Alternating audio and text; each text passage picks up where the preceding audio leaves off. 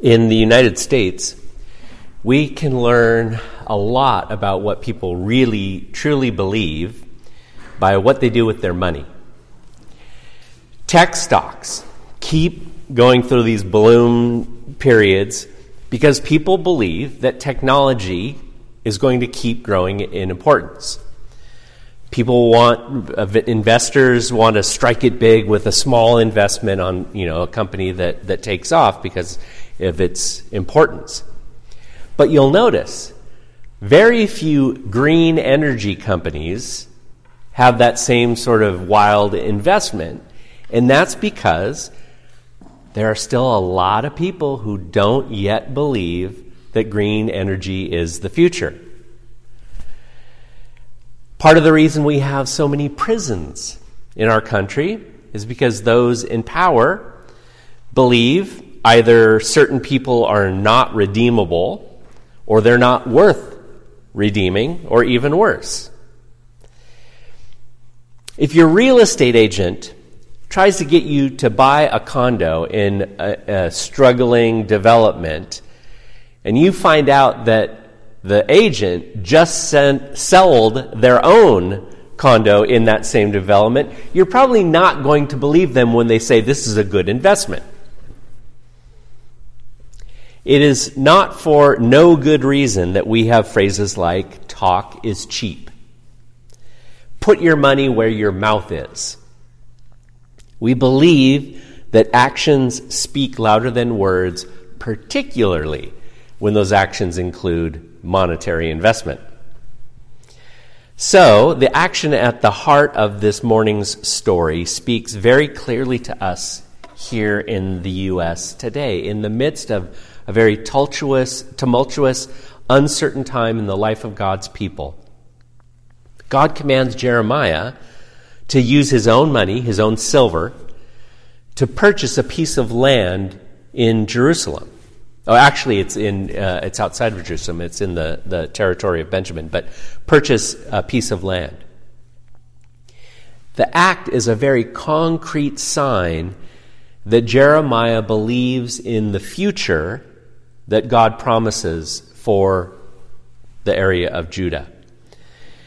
And I believe that in a very similar way, in a very uncertain time for us, that God gives us a very substantial sign of our future and encourages us to claim that future by living it today.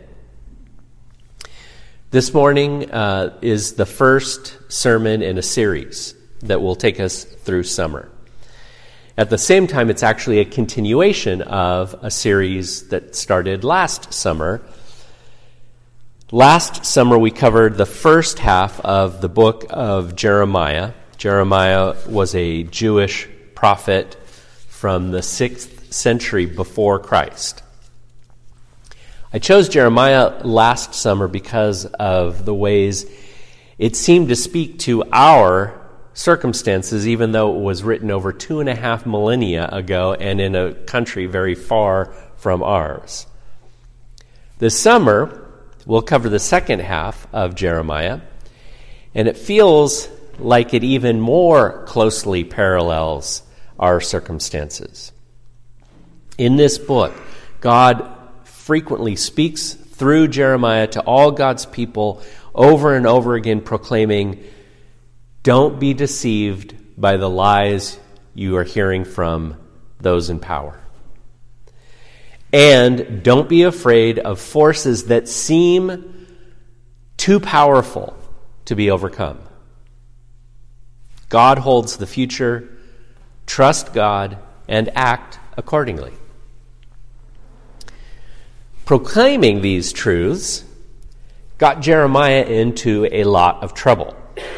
We hear the historical circumstances facing Jeremiah and God's people in verses 1 and 2. This is the word that came to Jeremiah from the Lord in the 10th year of Zedekiah, king of Judah. So that's one marker that we have in the history. Judah was the northern part of what had been the whole kingdom of Israel. And it was the 10th year of Zedekiah, but also that meant the 18th year of Nebuchadnezzar, the king of Babylon, which was an enormous power that was now seeking to move in and overcome Judah. The army of the king of Babylon was then besieging Jerusalem, and Jeremiah the prophet was confined in the courtyard of the guard in the royal palace of Judah. He was in prison, essentially. And we hear why he was confined, and it was because he was telling the truth. We hear that Zedekiah was imprisoned because Jeremiah was imprisoned because Zedekiah was saying, "Why do you prophesy as you do? You say, 'This is what the Lord says. I'm about to hand this city over to the king of Babylon, and he will capture it. Zedekiah, me, king of Judah, will not escape out of the hands of Babylonians, but will certainly be handed over to the king of Babylon, and will speak to him face to face and see him with his own eyes. Zedekiah, me, will be taken to Babylon, where he will remain until I deal with him, declares the Lord. If you fight against the Babylonians, you will not succeed." Zedekiah's like, "Why do you keep saying this? I don't want to hear that." So he puts him in prison because he doesn't want anybody else to hear it either. But the truth is, most of the people didn't. I mean, they'd heard it from Jeremiah, but they didn't believe it. The people and the leaders thought they had a privileged position because they were God's people. They didn't think anything truly bad would happen to Jerusalem because they were special to God's plans. I have to interject. I kept reading about these types of things, and I could not help but thinking how we hear so much about American exceptionalism. Just a little parallel there. They didn't think anything would truly bad would happen because they were so much a part of God's plan, and they had heard that. But they didn't live as God had desired for them. In verses 30 through 35.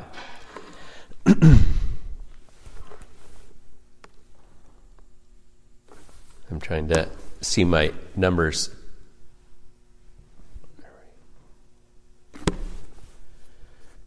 Okay. The people of Israel and Judah have done nothing, this is God speaking, have done nothing but evil in my sight from their youth.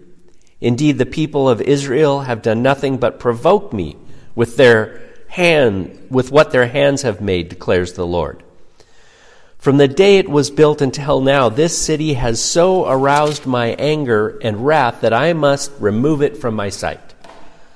The people of Israel and Judah have provoked me by all the evil they have done. They, their kings and officials, their priests and prophets, the men of Judah and the people of Jerusalem, they turned their backs to me and not their faces. Though I taught them again and again, they would not listen or respond to discipline. They set up their abominable idols in the house that bears my name and defiled it. They built high places for Baal in the valley of Ben Hinnom to sacrifice their sons and daughters to Molech. That was a part of what was happening. They were actually sacrificing children. Though I never commanded, nor did it enter my mind that they should do such detestable things, and so make Judah sin.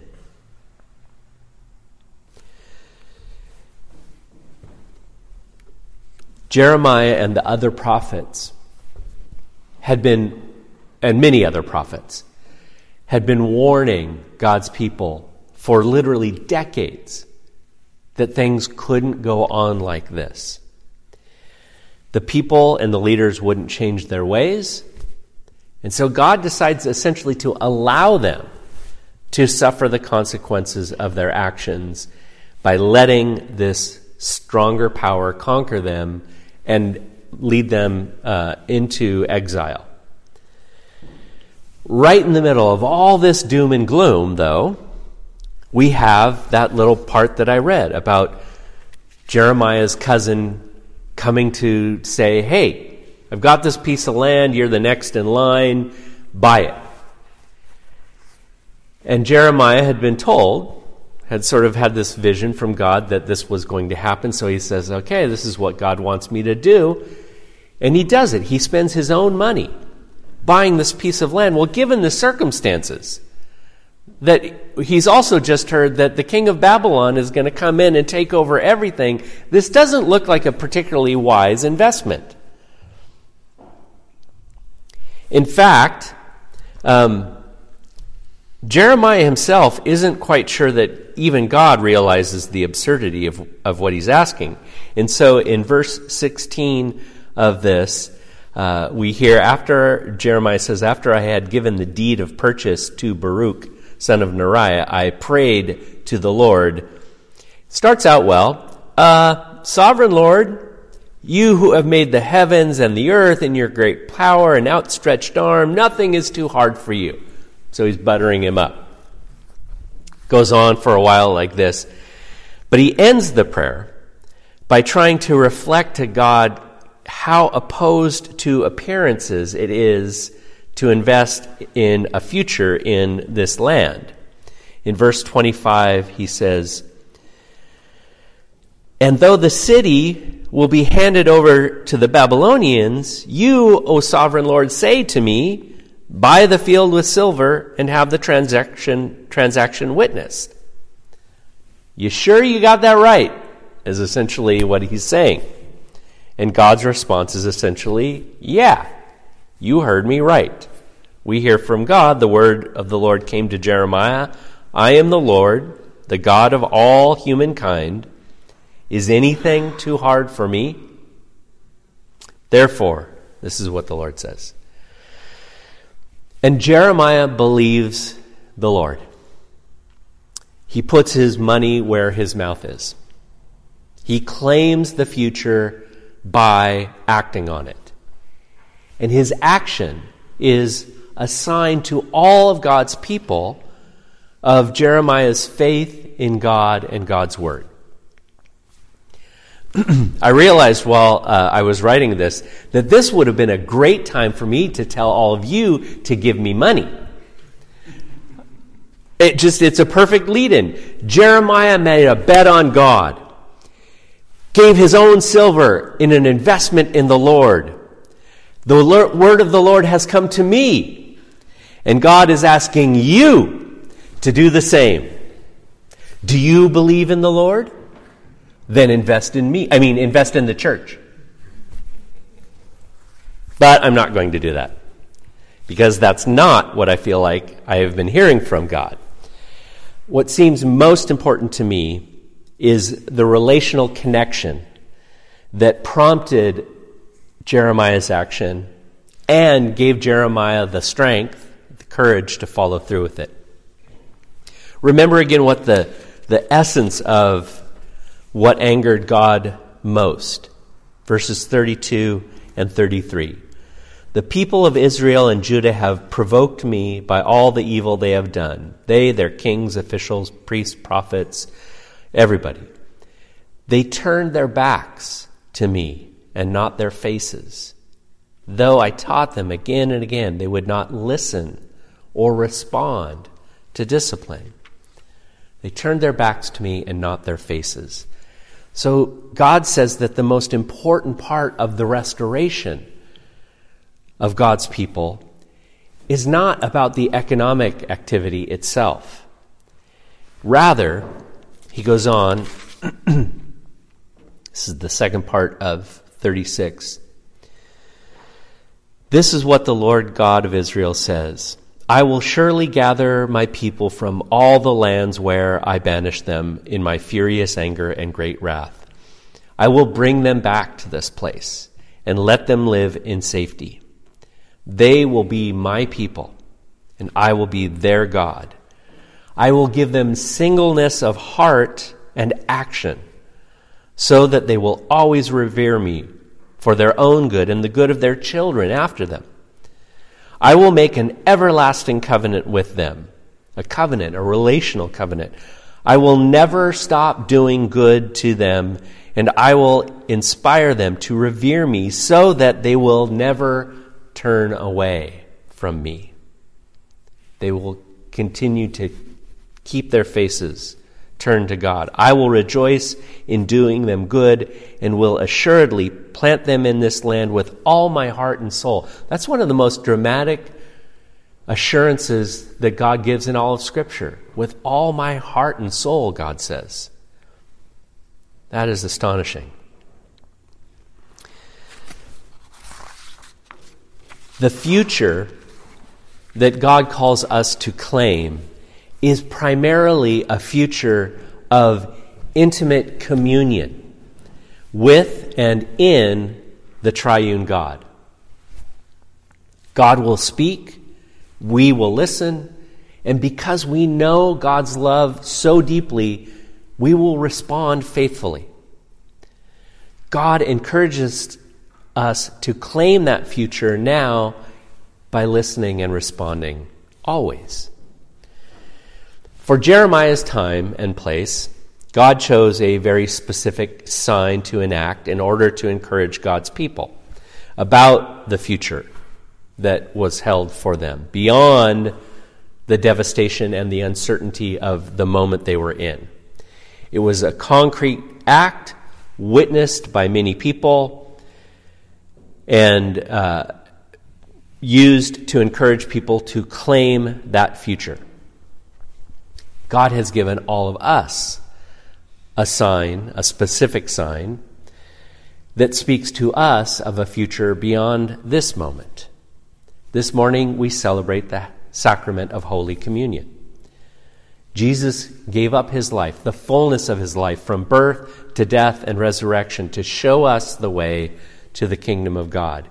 His death and resurrection, particularly witnessed by many, encourage us to look beyond this moment, the bread and the wine that we share at the table. Encourage us to claim our future of full communion with God and act on it even now. This can happen in all kinds of ways. Spending time in prayer, coming to worship on a Sunday morning, feeding someone who's hungry, choosing these days to be kind and loving and forgiving, especially in the face of hostility and cruelty. And who knows, it might even mean contributing financially to the congregation. The vision of the future that God will bring us is one in which we will enjoy full communion, full union with God in Christ. God has given us a substantial sign of this future and encourages us to claim that future now. Amen.